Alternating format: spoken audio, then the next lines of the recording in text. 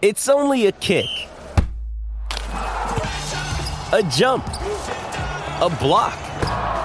It's only a serve. It's only a tackle, a run. It's only for the fans. After all, it's only pressure. You got this. Adidas. Another day is here, and you're ready for it. What to wear? Check. Breakfast, lunch, and dinner? Check. Planning for what's next and how to save for it? That's where Bank of America can help.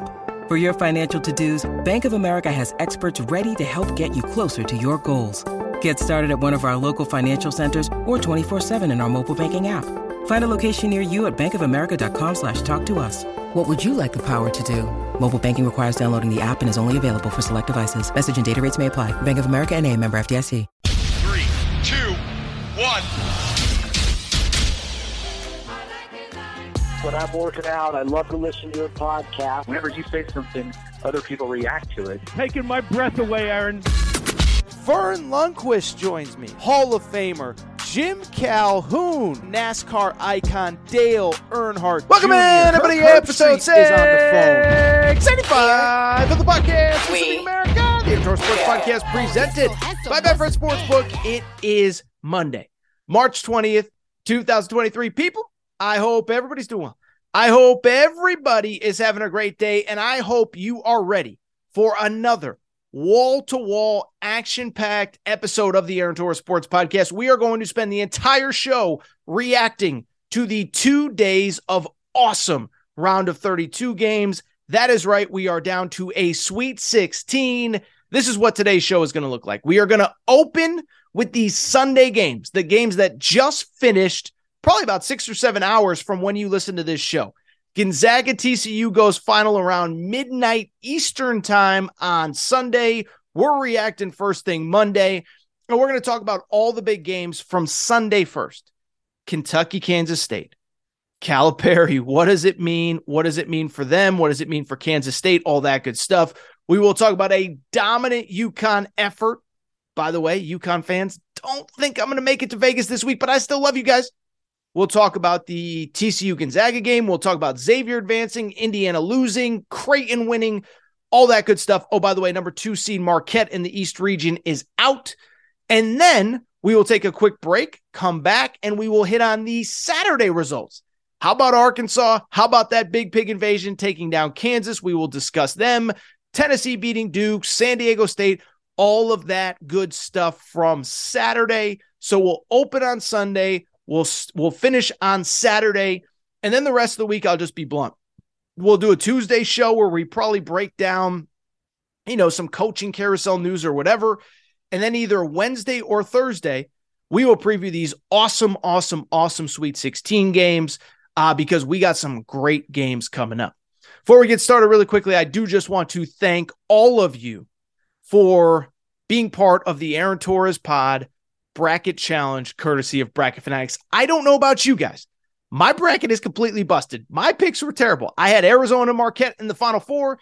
I'm an idiot. Ignore me. But I do want to thank Bracket Fanatics for everything they've done for the Aaron Torres Pod. 3 years in a row, they have been our official Bracket Challenge sponsors. And then, oh, by the way, it's worth noting we did our NFL Pick'em Challenge with them as well.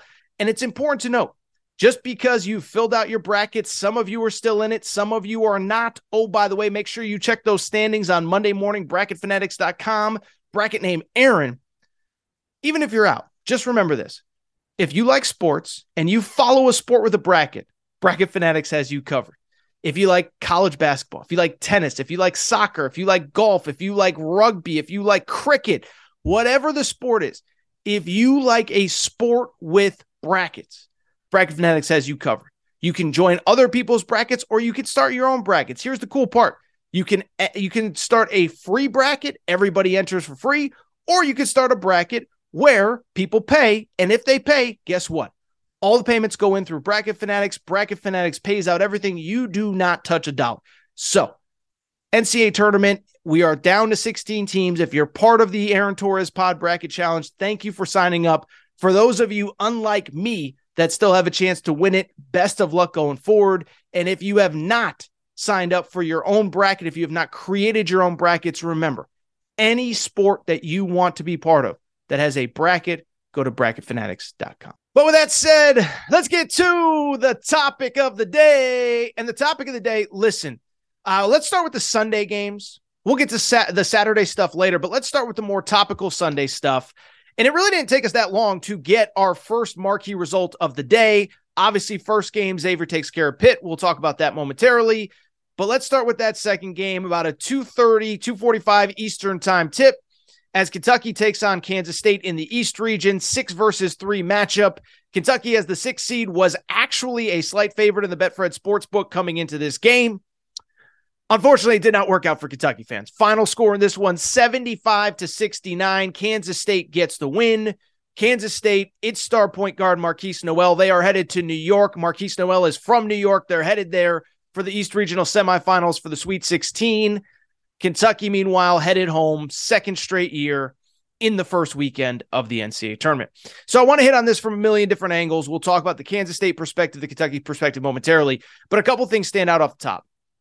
One, this was, for the most part, a great college basketball game. Now, the refs kind of marred it at times, so we're going to talk about that momentarily, but let's give credit. This is what makes this tournament so special. In a lot of ways, it reminded me a little bit of the Arkansas-Kansas game on Saturday, where every single possession, every single moment, everything felt so big. Every possession, every turnover, every make, every miss. And I thought we got something close to an awesome effort from both teams. Now, individually, there were some players that struggled. We'll discuss them. But it was a great game, back and forth. Kentucky up early. Kansas State makes its run before the half. Kentucky makes its run out of halftime, and then it was just back and forth from there. I'll also say, before we get to the individual teams, didn't think it was the best day for the refs. Now, I want to be clear. I'm not saying the refs are the reason that Kansas State won, but I thought from the beginning they didn't really have like a grip on this game. Marquise Noel got a couple cheapy fouls called in his favor. He kind of beat a guy off a dribble. Then somebody tries to reach from behind and he gets a foul call. I would add late, it was really what spurred Kansas State's run late in the game was a foul call where it looked like he was trying to pass the ball. He gets credit for shooting it. I don't think that the refs did a very good job refereeing Oscar Tshiebwe. I don't think they knew what to do with him. Every single possession he's getting hit at, what's a foul, what's not. So again, refs are not the reason Kansas State won, but I didn't think it was a very good game from them. But let's talk about these two teams because I think they're two fascinating stories that need to be discussed more in length. And let's actually start with Kansas State because, as I always say, the more interesting story is often in the losing locker room. But I don't want Kentucky losing and the conversation that inevitably comes from that from diminishing the Kansas State story. And we've talked about Kansas State on this show before. They are one of the best stories in college basketball right now. They were a team that was picked to finish 10th in the preseason. Remember, Bruce Pearl gets fired last offseason. Jerome Tang gets hired. Only 2 players from Bruce Weber. I think I said Bruce Weber, but Bruce Weber was the coach, not Bruce Pearl. If I said Bruce Pearl, I apologize. But only 2 players are holdovers from Bruce Weber's previous regime, one of them being Marquise Noel. And then Jerome Tang just got to work in the portal. And the one thing I respect about Jerome Tang, if you follow what he did, it wasn't just about signing the biggest names or guys specifically from one school. It was guys that fit. It was pieces that fit. It was putting together a really awesome team. Desi Sills, that lead guard who played at Arkansas State last year, the year before he played at Arkansas in their first Elite Eight run a few years ago. Naquan Tomlin, that big guy that gave Kentucky fits. I told you earlier last week, I said, I don't think Kentucky has an answer for that kid down low, Naquan Tomlin. Certainly Keontae Johnson, who didn't even play that well. I remember talking to Jerome Tang in the summer, and he talked about fit and personality and guys meshing. Well, we saw that on the court on Sunday, and we saw it all season long. This is a really good Kansas State team. Beat Kansas at home, beat Texas on the road. Really, really, really good team. Finished 3rd place in the Big 12. I'd also be remiss, before we get to Kentucky, if I did not give credit to Marquise Noel, that star guard from Kansas. I thought he was incredible. Best player on the floor. Listen, I didn't like some of the calls that he got in his favor, but that's what a good player does. 5'7" guard, 27 points, 9 assists, 3 steals, behind the back pass. Even if you're a Kentucky fan, you can be miserable, but you can appreciate that performance that he had. He was unbelievable. And by the way, isn't this why we love the NCAA tournament? Don't we love the NCAA tournament because a 5'7" point guard who started his career at Little Rock goes up against Kentucky with all their future NBA draft picks and All-Americans and everybody that they got, and he's the best player on the floor? So credit to him, because obviously he controlled the game at so many different moments, and he was the reason that Kansas State won. With that said, though, we do have to switch gears and talk about things from the Kentucky perspective. And I have so many thoughts, right? And so let's get into it. Let's discuss. And it goes without saying, like, this is obviously just a crushing, disappointing end to what has been a crushing, weird, bizarre, crushing's probably not the right word, but just a strange season overall. Start with the hype. You lose to Michigan State. You struggle early. You figure it out. Then every time it feels like you've turned a corner, guess what happens? You lose a game you shouldn't have, and that results in where we are today with Kentucky's season being over. Now, in terms of the game itself, let me just say this. Throughout the season, it has felt like every single turn, John Calipari has been blamed for something. His offense isn't modern. His defense isn't good enough. His recruiting isn't right. He focuses too much on the portal. He doesn't have enough high school players. He has too many high school players. Why is he playing this guy? His lineups stink. Every single thing that John Calipari does as the coach of Kentucky is criticized, as it should be. If you're the coach of the Lakers, Notre Dame football, Ohio State football, Alabama football, the New York Giants, the Dallas Cowboys, that is part of the responsibility that comes with the job. But at the same time, let me just say this from the Kentucky perspective. I don't know what John Calipari was supposed to do on Sunday. And I will say, I'll give Big Blue Nation credit. I always say this about Big Blue Nation, Kentucky fans. They are very passionate, but you guys and girls are an incredibly smart fan base. And when this game goes final, I expect everybody to be going after John Calipari. He's the worst thing ever. Fire him. He's got to go. Blah, blah, blah, blah, blah, this and that. I didn't really get that sense from the fan base. Now, we have dumb, idiot national media members that are trying to take shots at Cal that are taking shots at him. But from the fan perspective, I didn't see that. And I don't know how this one falls on John Calipari. Now, again, you're paid $8 million a year. I get that. I understand that, you know, like like this is part of what comes with that huge salary is the responsibility when you lose. But when I look at this game and I see a Kentucky 75-69 loss, I'm sorry. I can't blame John Calipari for two reasons. One, Kansas State's a really good team. And by blaming this all on Calipari and saying it's the worst thing that's ever happened, you're diminishing what John Calipari did, what Kansas State did all season, building a team that was good enough to get a 3 seed. But beyond that, watch the basketball, guys and girls. And thankfully, Kentucky fans, you guys are really smart and you watch the game. I know we want to criticize John Calipari for the offense, for the defense, for this, the rotations, for this, for that. Guess what? He had two players that coming into this game averaged 27 points per game, Jacob Toppin and Antonio Reeves. And I don't want to blame young kids and they're doing their best. And I'm not saying anybody was purposely being bad.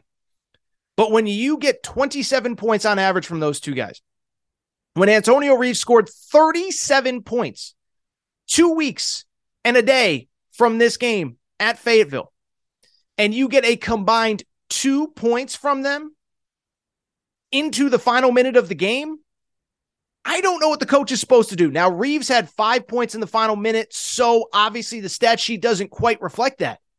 But Jacob Toppin's a fourth-year senior, third year at Kentucky. Antonio Reeves, fourth year in college basketball, transfer from Illinois State. I'm not saying anybody purposely wasn't trying to play their best, but at the same time, I don't know what the coach is supposed to do. I thought early in the game, they were getting good looks. I thought Kentucky was actually getting a ton of good looks. Antonio Reeves, CJ Frederick, whoever, and they just weren't converting him. Thought Oscar Tshiebwe carried him early. Cason Wallace carried him late.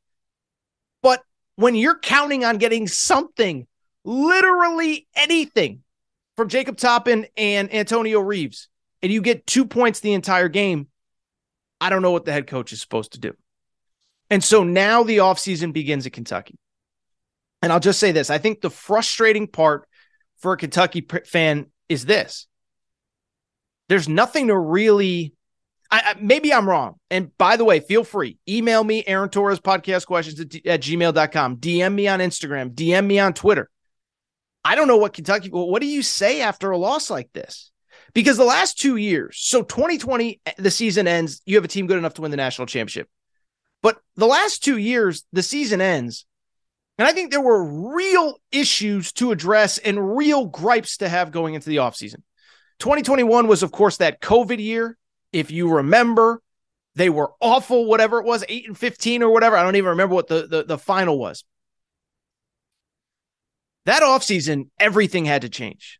That offseason, you had to change your coaching staff. Recruiting had dipped. You weren't hitting the portal well enough. You were getting high school players, but they weren't good enough.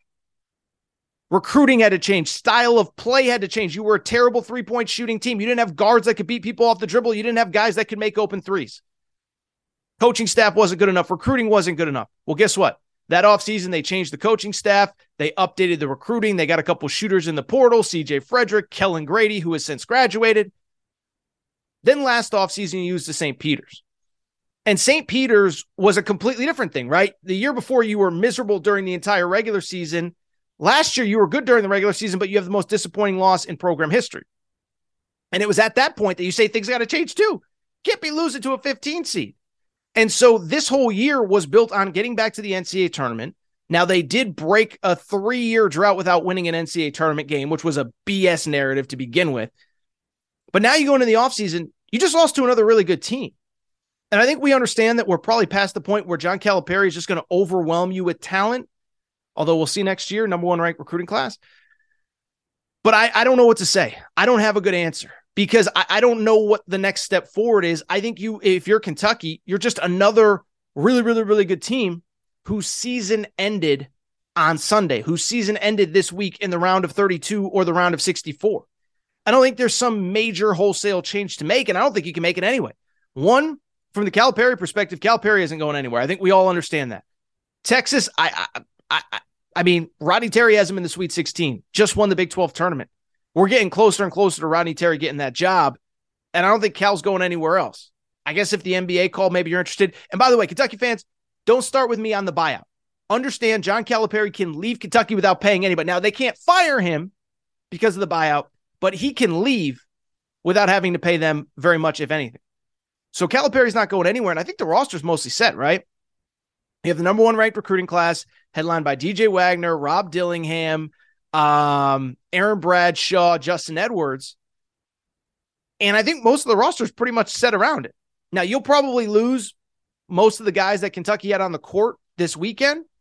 I assume Oscar Tshiebwe, even though he has his COVID year, will be gone. I assume Jacob Toppin, even though he has his COVID year, will be gone. I assume Severe Wheeler, even though he has a COVID year, will be gone. Not sure about Antonio Reeves, as bad as he was on Sunday. I think he's going to return. I actually think he fits very nicely with the pieces that they'll have. Same with CJ Frederick, but I don't really know what else there is to say. Roster set for this year, and now the offseason begins. We'll find out who's staying. We'll find out who's going. But it's disappointing. It's disappointing because, listen, I'll say this. You say this as a fan of any team in college basketball. When you lose, you want to sit there and say, we gave it our all and we just lost to a better team. Or there was something out of our control that didn't allow that to happen. Some teams just lost to better teams, right? Whoever, I don't know. Maryland lost to Alabama. They were just a better team. Sometimes stuff's out of your control. There's an injury. There's a this, there's a that, there's whatever. Bill Self isn't on the sidelines for Kansas. But for Kentucky, the season's over. And now it'll get interesting in the offseason as they try to figure out what's the next step. Hey, it's Kaylee Cuoco for Priceline. Ready to go to your happy place for a happy price? Well, why didn't you say so? Just download the Priceline app right now and save up to 60% on hotels. So whether it's Cousin Kevin's Kazoo Concert in Kansas City, go Kevin, or Becky's Bachelorette Bash in Bermuda, you never have to miss a trip ever again. So download the Priceline app today. Your savings are waiting. Go to your happy place for a happy price. Go to your happy price, Priceline. This episode is brought to you by Shopify. Whether you're selling a little or a lot, Shopify helps you do your thing, however you cha-ching. From the launch your online shop stage, all the way to the we just hit 1 million orders stage. No matter what stage you're in, Shopify's there to help you grow. Sign up for a $1 per month trial period at shopify.com/special offer, all lowercase. That's shopify.com/special offer. All right, let's get to some of the other results from Sunday, and then we'll obviously bounce back on Saturday, hit on everything that happened on Saturday. But what I would really say about Sunday is that outside of Michigan State Marquette, which we'll talk about in a minute, I don't know that there were like major, crazy, super marquee results from Sunday, but I do just kind of want to rip through some of them. And let's start in the beautiful city of Albany, New York. That is right. I am talking about my UConn Huskies. Friday, they took care of the Iona Gales. Sunday, they played the St. Mary's Gales. That is right. The rare back-to-back game against the Gales. And they take care of business. Final score in Albany, 70-55. Couple things stand out about this game. One, I do think you can legitimately say that their starting center, UConn center, Adama Sanogo, playing maybe his best basketball of his career. 24 points, 8 rebounds on Sunday. This after a 28-13 performance on Friday against Iona. Worth noting, Iona coach Rick Pitino, at least he's the Iona coach right now, said after the game, UConn is the best team he has seen all year, and he believes they have everything they need to win a national championship. He said as much to Dan Hurley following that game. He said, hey, go win a title. You got a team to do it. And really, that's my only other takeaway from UConn. I'm not going to spend 20, 30 minutes breaking down UConn basketball here. You guys and girls know how I feel about them. We have rode the roller coaster together. I thought they were the best team in the country in November. They very clearly struggled in January at the start of Big East play, but they hit their stride in February. They have been playing great basketball, and I believe they're playing as well as anybody in the country. They have everything you need to win a national championship. Now, I'm not saying they're going to, because that West region is loaded. You have Arkansas, you have Gonzaga, you have UCLA in that region. So I'm not sitting here saying UConn will do it.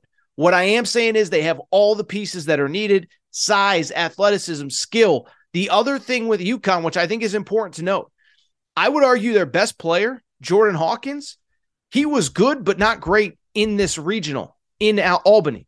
This was a guy that on Friday against Iona did not score a single point in the first half, finishes with 13 points in the game. Same thing on Sunday. He was in foul trouble, finishes once again with 12 points, And so that's kind of the cool thing about UConn right now, is you can legitimately say they're playing well. I don't know that they're playing anything close to the best version of basketball that they can be playing. They head to Vegas. They're going to play Arkansas on Thursday afternoon, Thursday night, whatever you want to say. It'll be afternoon in Vegas, nighttime on the East Coast. For the UConn fans, for the Arkansas fans that are listening to this show, no, I will not be able to be there in Vegas. Good friend of mine, listener of the Aaron Torres pod, is actually getting married on Friday. Shout out to you. You know who you are. I will be at the wedding on Friday. Don't you worry. UConn next playing Arkansas, and we'll talk about the Arkansas perspective after the break. Some other results that really stood out. One, I want to give credit to a team that I had largely given up on going into this tournament, and that is the Gonzaga Bulldogs. Now, listen, Gonzaga is another one. We have rode the roller coaster with them, I would argue, since probably last April or May after the NBA draft deadline. At that point, I said, look, I don't see what everybody else sees with Gonzaga. Early in the season, it was kind of confirmed. They struggled early. They lost to Baylor. They got destroyed by Texas. They lost to, whoever, Purdue in the PK 85 event. But I want to give them credit. In my bracket, and I'm not talking about my bracket right now, I had them losing to TCU. I thought TCU was too athletic, too skilled, gets up the court, super athletic at the guard spot. Gonzaga largely took care of business against the Horned Frogs late Sunday night. The final game of Sunday, it finished around 12:15 Eastern time. So shout out to all you East Coast, people that were watching college basketball until late. But I give Gonzaga a ton of credit, because this was a game where I thought TCU's, again, their athleticism would give Gonzaga fits. What ends up happening? They fall down early. They were the dominant team late. And I'll just say this. I know that the average college basketball fan, if you're not a Gonzaga fan, you don't like Drew Timme. This kid is unbelievable. 28 points against TCU, 8 rebounds. Every big play late in the game seemed to go through him. Really, the entire second half, he seemed to dominate. It was actually very reminiscent, honestly, of of last year's round of 32 game. They were they were down to Memphis. Then they just fed Drew Timme play after play after play after play after play. He helps them get the win last year, advance to the Sweet 16 where they lose to Arkansas.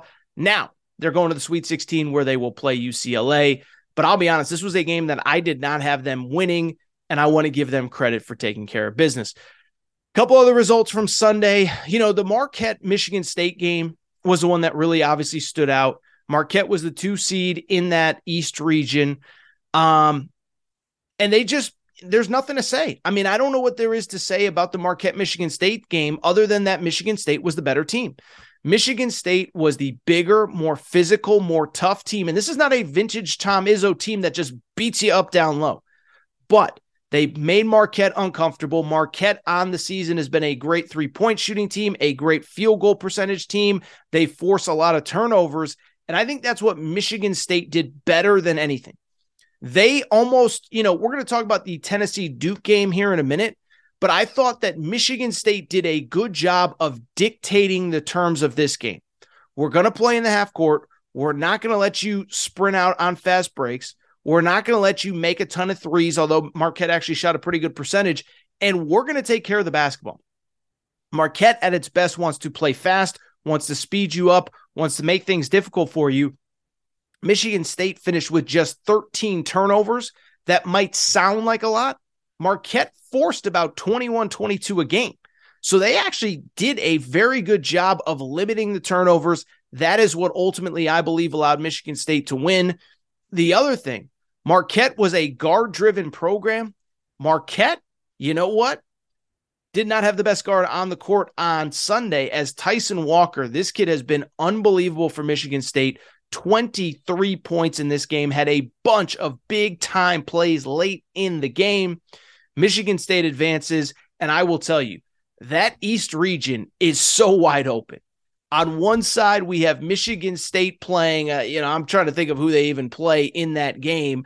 I know on one side, we have Tennessee playing Florida Atlantic. On the other side of that East region, which will be on, it'll be on Thursday night in New York City. We'll have coverage, by the way, at AT Media. But on the one side, you have Michigan State playing Kansas State. On the other, you have Florida Atlantic playing Tennessee. You talk about a wide open region, but credit Michigan State, credit Florida Atlantic for winning against Fairleigh Dickinson. Tough, hard-fought game. And then really the only other results that stood out, one, Miami beat Indiana.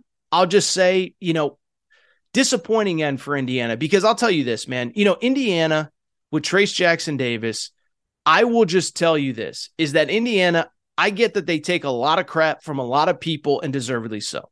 They were once upon a time a great program, and they have not been that since. But Trace Jackson Davis committed, if you remember, to Archie Miller back in the day when it wasn't cool to commit to Indiana. He could have left after his freshman year. Then after his sophomore year, Archie Miller gets fired. He sticks around for Mike Woodson, and then he comes back for a senior year. I thought they had an incredible season, but late down the stretch, they just could not do enough, and they end up losing to Miami.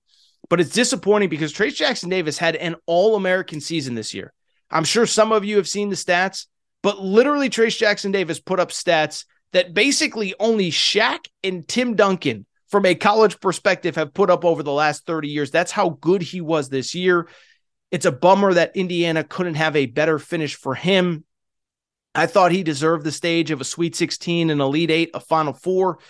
It wasn't meant to be, though. Miami was the better team. And I'll tell you, this is the fickle part of this NCAA tournament, is that Miami was on the ropes against Drake. I think Drake was the better team in round one for probably about 36, 37 minutes of that game.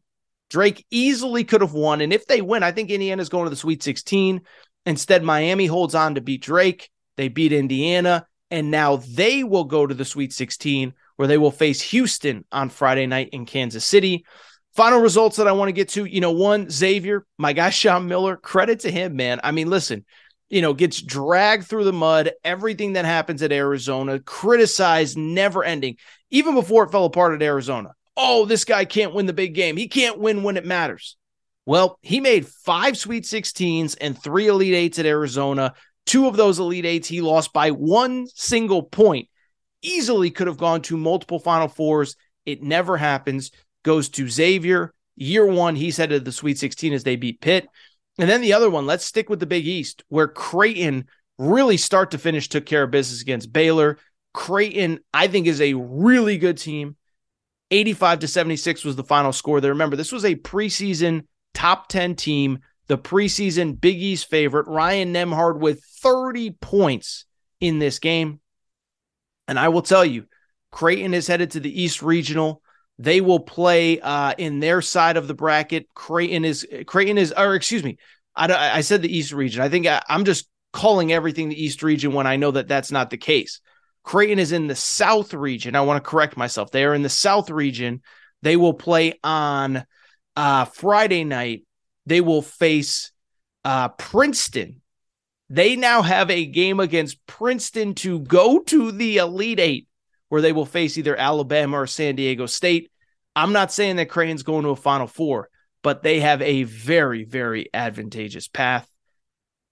So, yeah, I think that's it from the Sunday games. Now, this is what I want to do. I do want to take a quick break, come back, and when I come back, we're going to talk about those Saturday games. Arkansas, Kansas, Tennessee, Duke, a lot of stuff. What a weekend. What a freaking weekend. So you're going to take a quick break. We'll be right back.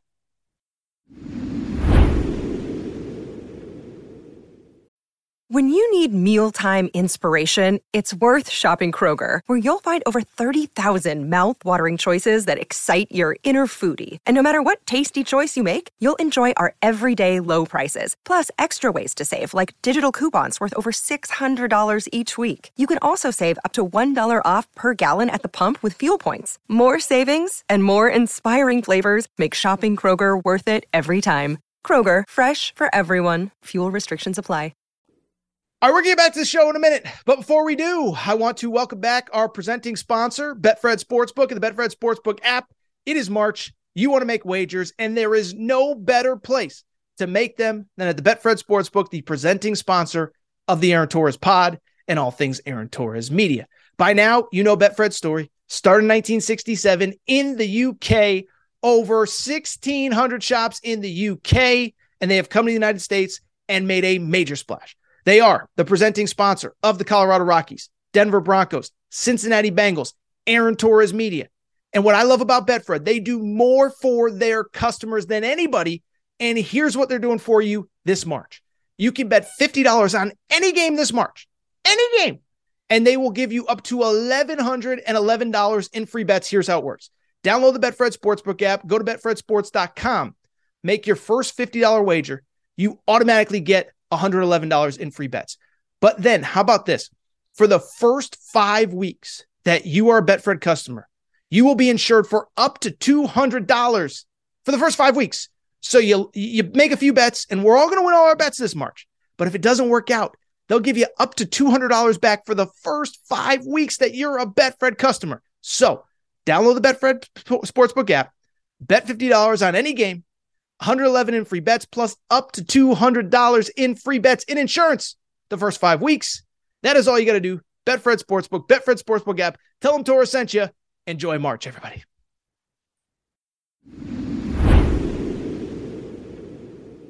Hello, it is Ryan, and I was on a flight the other day playing one of my favorite social spin slot games on ChumbaCasino.com. I looked over the person sitting next to me, and you know what they were doing? They were also playing Chumba Casino. Coincidence? I think not. Everybody's loving having fun with it. Chumba Casino is home to hundreds of casino-style games that you can play for free anytime, anywhere, even at 30,000 feet. So sign up now at ChumbaCasino.com to claim your free welcome bonus. That's ChumbaCasino.com and live the Chumba life. No purchase necessary. VGW. Void where prohibited by law. See terms and conditions. 18+. Judy was boring. Hello. Then Judy discovered ChumbaCasino.com. It's my little escape. Now Judy's the life of the party. Oh, baby, mama's bringing home the bacon. Whoa, take it easy, Judy. The Chumba life is for everybody. So go to ChumbaCasino.com and play over 100 casino-style games. Join today and play for free for your chance to redeem some serious prizes. ChumbaCasino.com. No purchase necessary. Void where prohibited by law. 18+. Terms and conditions apply. See website for details. All right, everybody. Hi, back. Good to be back. I do want to switch gears and go back even further. So I'm back. Now I want to go back. We just did a recap of Sunday's games, but let's go ahead and hit on some of the games from Saturday, because Saturday in its own right was a great day of college basketball. And I think the single biggest result that we have to start with, it happened on Saturday afternoon in the beautiful town, at least I hear it's beautiful, I've never actually been, of Des Moines, Iowa. There, we got a matchup of the top seed in the West region, Kansas Jayhawks, defending national champions. They were playing the Arkansas Razorback, 8th seed in that region. Arkansas was about a 5-6 point underdog. Just one problem, 5-6 point underdog in the Betfred Sportsbook. Nobody told Eric Musselman and the boys, because Arkansas went into Des Moines Arena. I think that's the name of the place. I don't even know what it's called. And they walked out with a thrilling 72-71 victory over the number 1 seeded Kansas Jayhawks, the reigning national champions. And as Arkansas gets set to go to its 3rd straight Sweet 16 in Vegas, where they'll face my UConn Huskies, I just got one question for you, baby.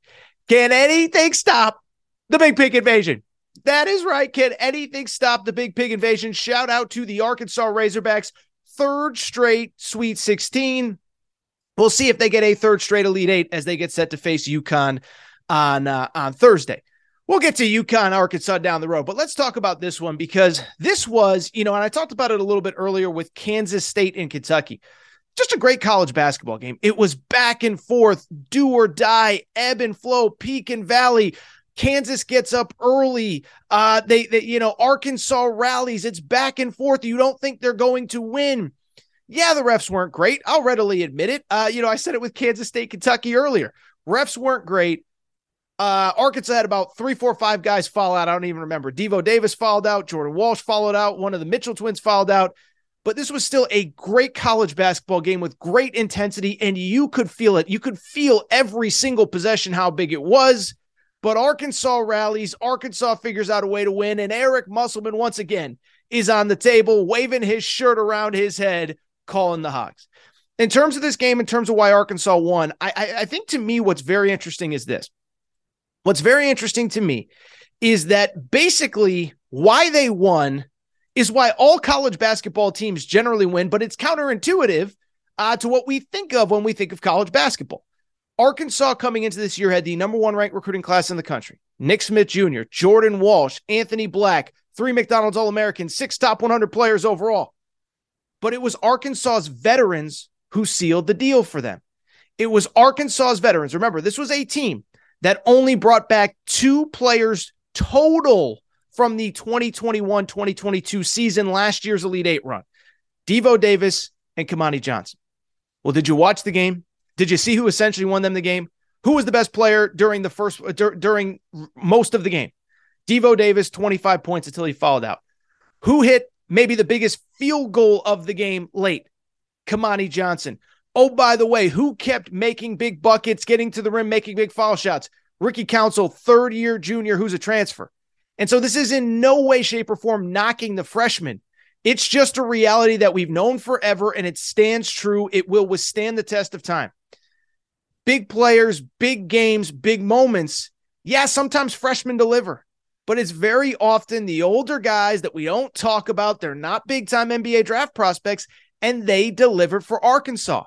Devo Davis had maybe the best game of his career as an Arkansas Razorback, 25 points, great perimeter defense, shuts everybody down. We saw him crying after the game. It shows you the emotion of this season. And to me, it shows you what this game meant to Arkansas, right? Because I think a couple things. I think one, we think that, because you've had success, I'm trying to think of the right way to put this.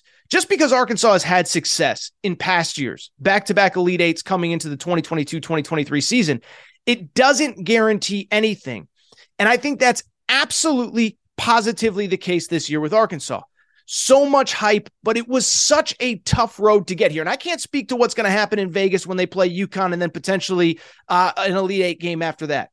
But what I can say is just because Arkansas made an Elite Eight the last 2 years, just because they had a top 5, top 10 team coming in, just because they had the number 2 recruiting class in the country, it didn't guarantee anything this year.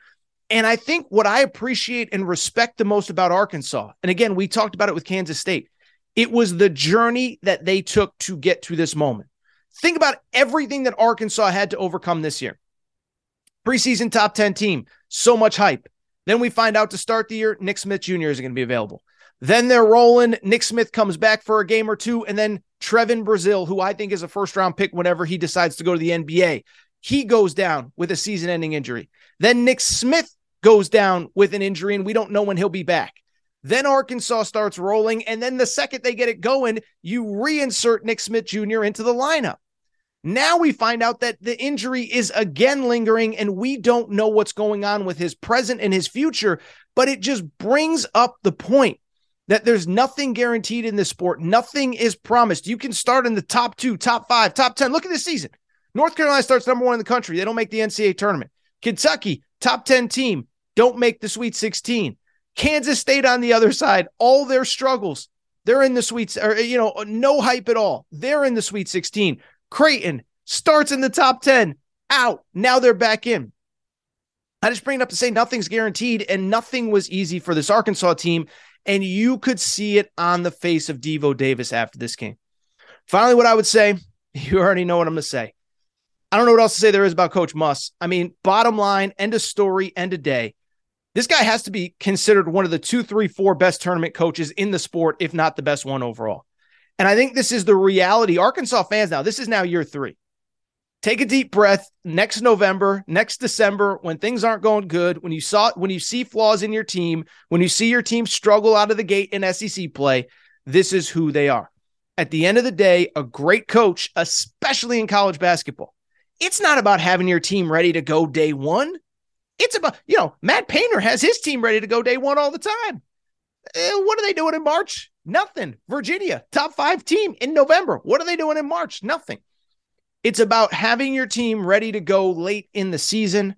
That's exactly what Eric Musselman does for the 3rd year in a row. They are playing on the second weekend.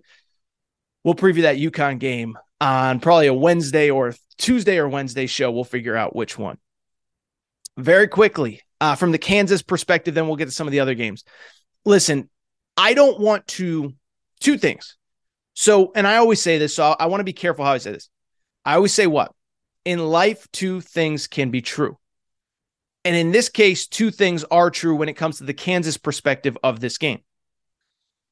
I'm not saying that Bill Self not being available is the reason that they lost this game, because that's disrespectful to Arkansas. That's disrespectful to Arkansas's team, their coaching staff, whatever. But I do think this is one of those seasons. You're coming off a national championship. And I do think if you're a Kansas fan, you kind of got to be going into the offseason saying, what if, right? Like every team has these moments. And we talked about it a little bit with Kentucky. I know I've said that 7 times since I started this segment, but we talked about it with Kentucky, is that there are times where sometimes you just lose and you don't know what else to say other than shake your head. And I can't believe the season is done. And I think that's how Kansas fans have to feel on this day, in this moment after this game. Arkansas deserved to win. They were the better team. They made more plays down the stretch. But you do have to wonder if this would be different if Bill Self was there. We will never know. And now going forward, all I'll say, I have no insight into Bill Self. He was doing pregame interviews. He was at practices. He was at film. He was at walkthrough. I hope he's okay. I hope we see him on the sideline because he is an icon in this sport. And I've been critical of him for some of the NCAA stuff. He is a great basketball coach, a great X's and O's coach. Hope we see him back soon. I do think from the Kansas perspective, you kind of got to sit there and say what could have been if you had Bill Self. Let's switch gears. Let's get to some of the other games from Saturday. And the next game I want to go to was the second game on Saturday. And if you remember, last year, Tennessee played Michigan in a standalone game early on Saturday, and they lost. It was crushing. It was devastating. I think that was the moment when a lot of people kind of gave up on Rick Barnes ever doing anything at Tennessee. Well, fast forward this year, and how about them Tennessee Vols playing Duke in the East region in Orlando? And really, if we're going to be blunt about this, dominated from start to finish in a 65-52 win. And let me just say this. 1, I'm happy for Rick Barnes. But 2, how about that coaching job, right? Because listen, again, I get, so what I would say about Rick Barnes, I get the criticism and I get the frustration. If I'm going to talk about this being a postseason sport and I'm going to criticize Tony Bennett and I'm going to criticize Matt Painter, I have to criticize Rick Barnes. We know his track record at Texas, and we know what has happened so far since he's come to Tennessee. A lot of great regular seasons, not a lot of great tournament success. At the same time, you want in on a little secret? Rick Barnes coached circles around Jon Scheyer on Saturday. What was so impressive to me was, listen, Tennessee plays a certain style of basketball, and they have to double down on that style more than ever before because of the injury to Zakai Ziegler, their starting point guard. They are always physical, always tough, always defensive-minded. Offense is always secondary. Now imagine offense being secondary in a moment when you lost your starting point guard for the season. And so the one thing I will give Rick Barnes credit to, and Tennessee in general, I've never gotten the sense that since Zakai Ziegler got hurt, that they have quit on themselves or on the team or on their coaching staff or whatever. Even the game he got hurt, they beat Arkansas. Then they lose the regular season finale. They go to the SEC tournament. They beat Ole Miss. Easily could have beaten Missouri. Go to the NCAA tournament. It's a struggle against Louisiana, but of course they beat Louisiana. And now they beat Duke in a game where Rick Barnes and Tennessee dictated tempo. The only thing I would say, I know there's a lot of people that aren't Tennessee fans. Oh, they're dirty. Oh, they're this. Oh, they're that. All I'll say, that's not on you to decide. That's not on me to decide. That's not on Jay Billis to decide. That's on the refs to decide. And what I saw was a tough physical game. The refs let a lot of stuff go. And at some point, as a coach and as a team, you have to adjust. And I thought once it was determined that this was the way the game was going to be played, I thought Tennessee did a good job of pushing the envelope and making Duke uncomfortable. Duke finished the game shooting 42% from the field, 27% from three, 15 total turnovers in this game. Tennessee, without a starting point guard, only 9 turnovers. And so I want to give Tennessee credit because they dictated things, they determined things, they decided how this game was going to be played, and Duke never caught up. And I'll be honest, I can't sit here and say that I picked this game and I said, oh, Duke's getting smoked by Tennessee. But I did see the scenario where young Duke team on a roll, used to kind of taking care of business, haven't played really anybody like Tennessee in a long time, where I could see him struggle.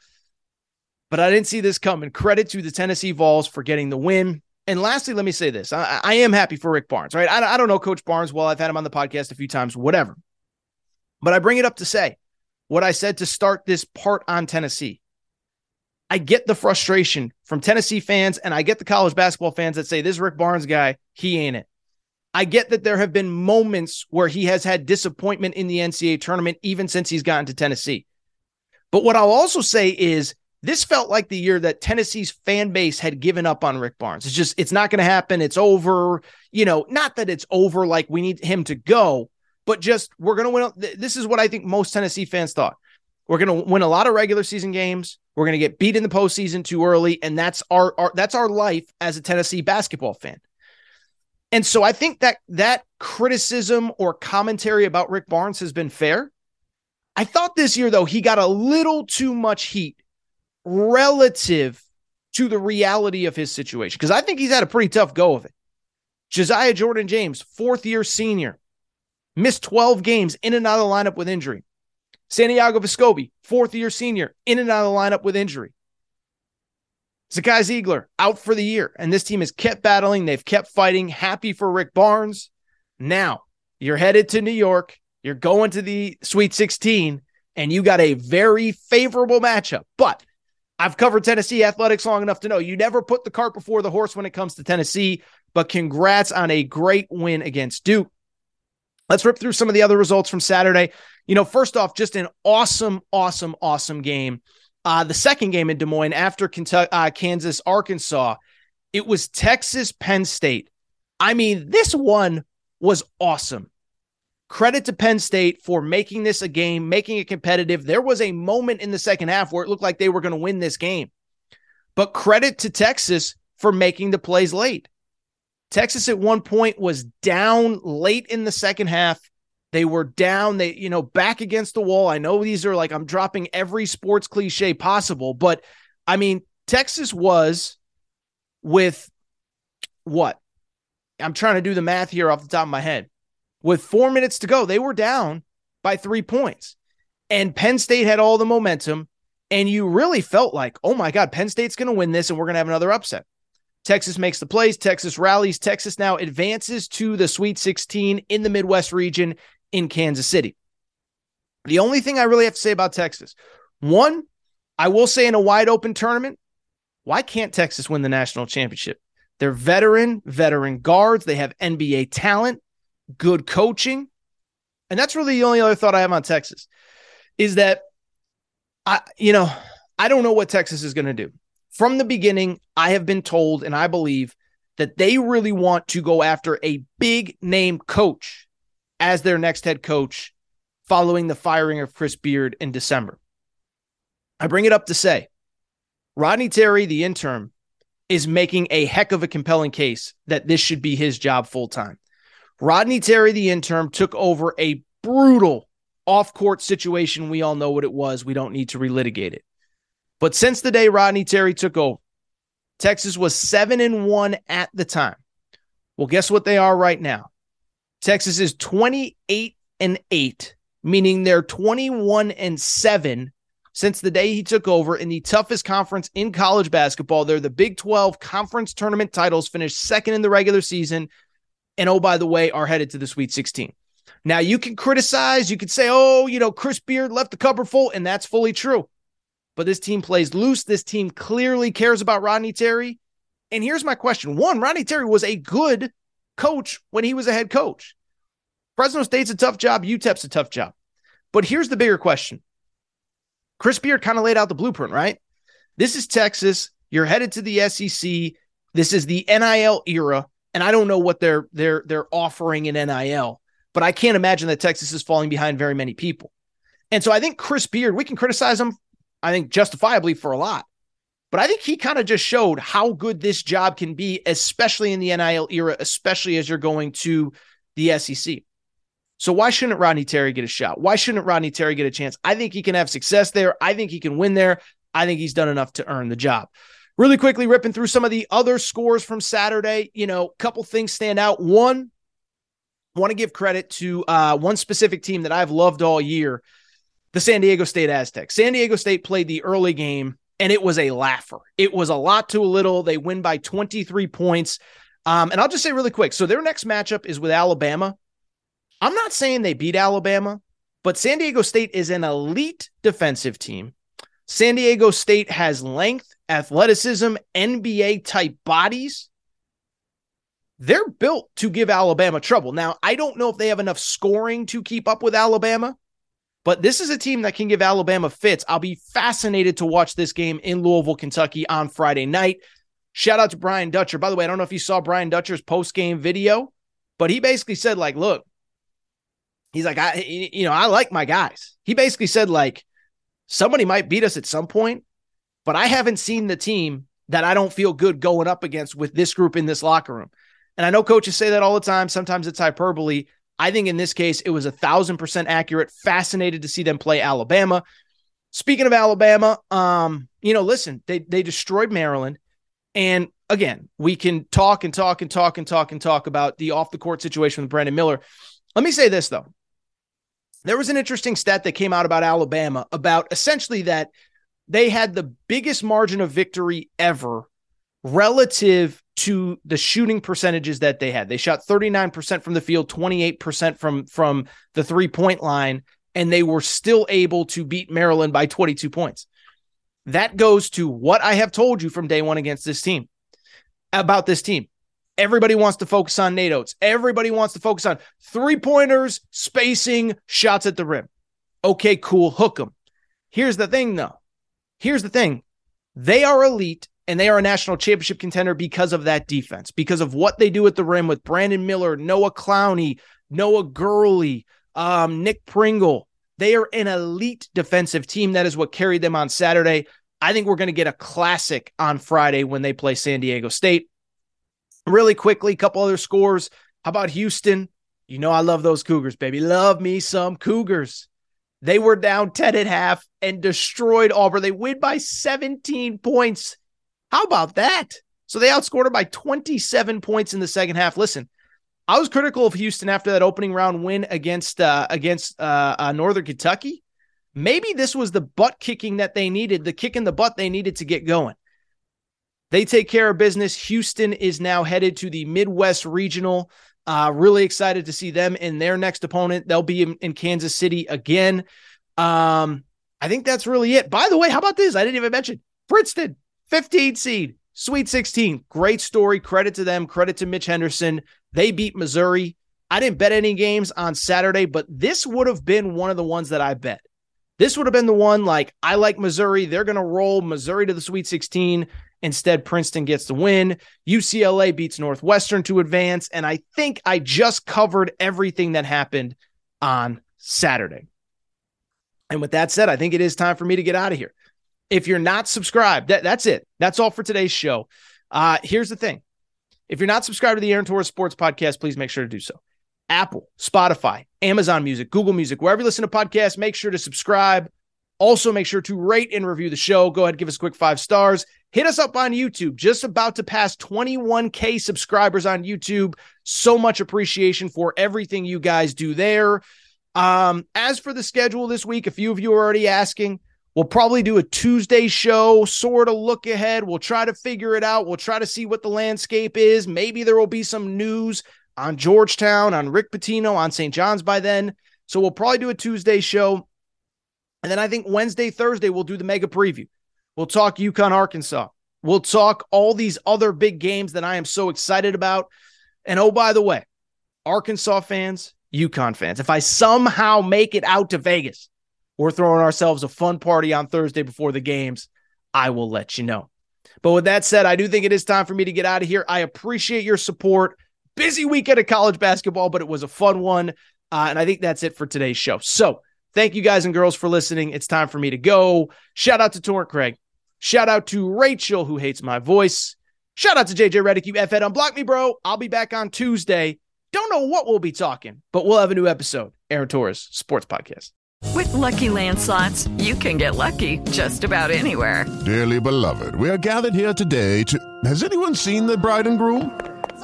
Sorry, we're here. We were getting lucky in the limo and we lost track of time. No, Lucky Land Casino, with cash prizes that add up quicker than a guest registry. In that case, I pronounce you lucky. Play for free at LuckyLandSlots.com. Daily bonuses are waiting. No purchase necessary. Void where prohibited by law. 18+. Terms and conditions apply. See website for details. Hello, it is Ryan, and I was on a flight the other day playing one of my favorite social spin slot games on ChumbaCasino.com. I looked over at the person sitting next to me, and you know what they were doing? They were also playing Chumba Casino. Coincidence? I think not. Everybody's loving having fun with it. Chumba Casino is home to hundreds of casino-style games that you can play for free anytime, anywhere, even at 30,000 feet. So sign up now at ChumbaCasino.com to claim your free welcome bonus. That's ChumbaCasino.com and live the Chumba life. No purchase necessary. VGW. Void where prohibited by law. See terms and conditions. 18+.